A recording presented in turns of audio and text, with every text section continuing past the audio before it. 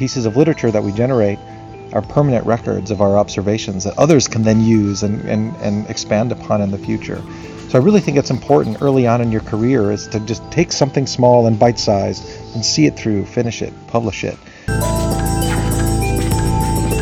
Hello and welcome to Just Questions, where I talk to researchers and students about their research questions and how they ask them. And this episode we have Andrew Suarez, and I'm at the University of Illinois, where I'm a full professor in the Department of Animal Biology and the Department of Entomology. What do you work on? So I mostly work with ants. I'm very interested in ant ecology, evolution, and behavior. And what kind of questions do you ask? I started working a lot with invasive species of ants, trying to understand what species become invasive and why, and the kind of impacts they have in natural communities. And more recently, my research has transitioned to a lot of questions on the biomechanics of ants and also trying to understand the ecological mechanisms of why some ants are polymorphic in their body size and others are not.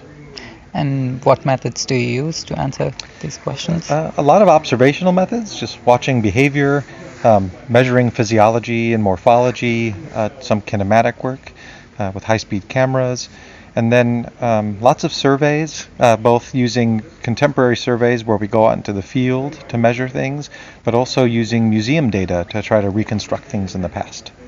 I want to know what your first research question was.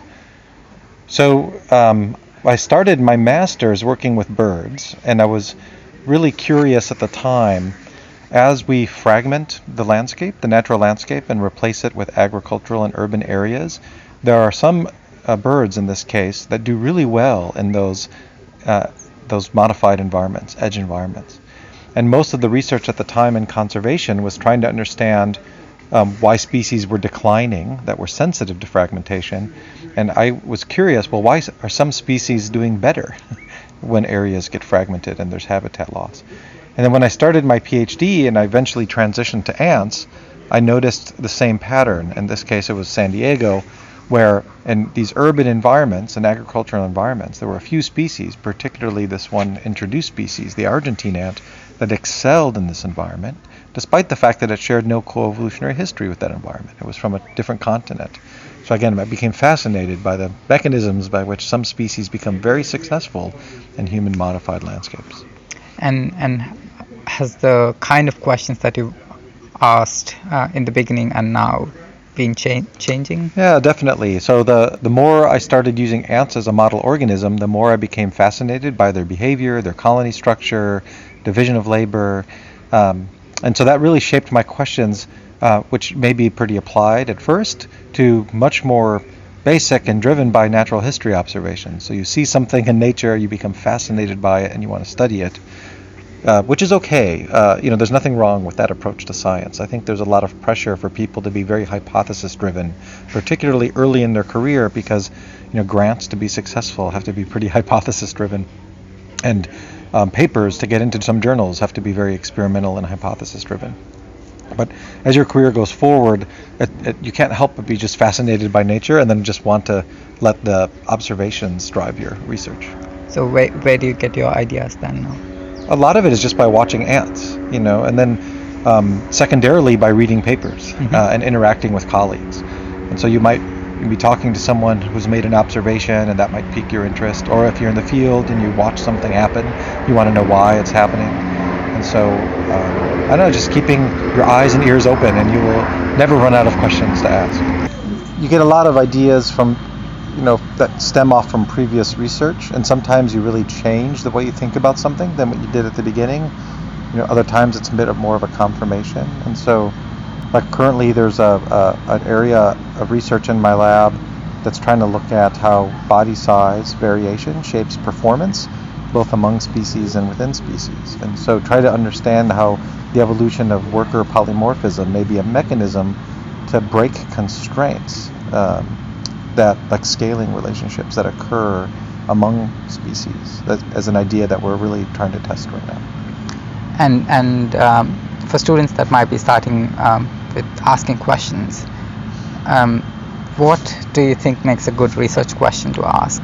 Yeah, anything can be a good research question, right? It's hard to know particularly when you start a project, what might flourish or blossom into a great idea and what may not. And I think my advice to most students is, once you start thinking about a question that you might want to address for a PhD or for any individual project, the first thing you need to do is get into the literature and what is already known, and use that as a foundation to shape and refine your question to something that will be complementary to what's already being done, and also novel, so that you're pushing kind of the envelope of science, of knowledge.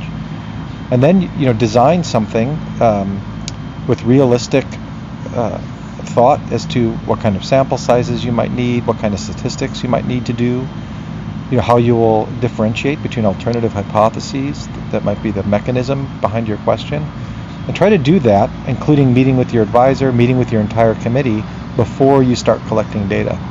It's very easy for students to run out, collect a bunch of data, and then after all of this effort realize they should have done something differently, And you can save a lot of time and headaches by really bouncing ideas off people and committees before you even get started. And again, using the literature as the foundation that helps drive that question.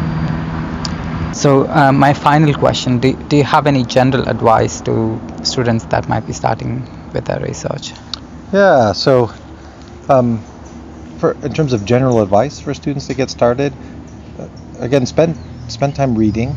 There's so much information already out there, and that will help prepare you and help you shape your own questions.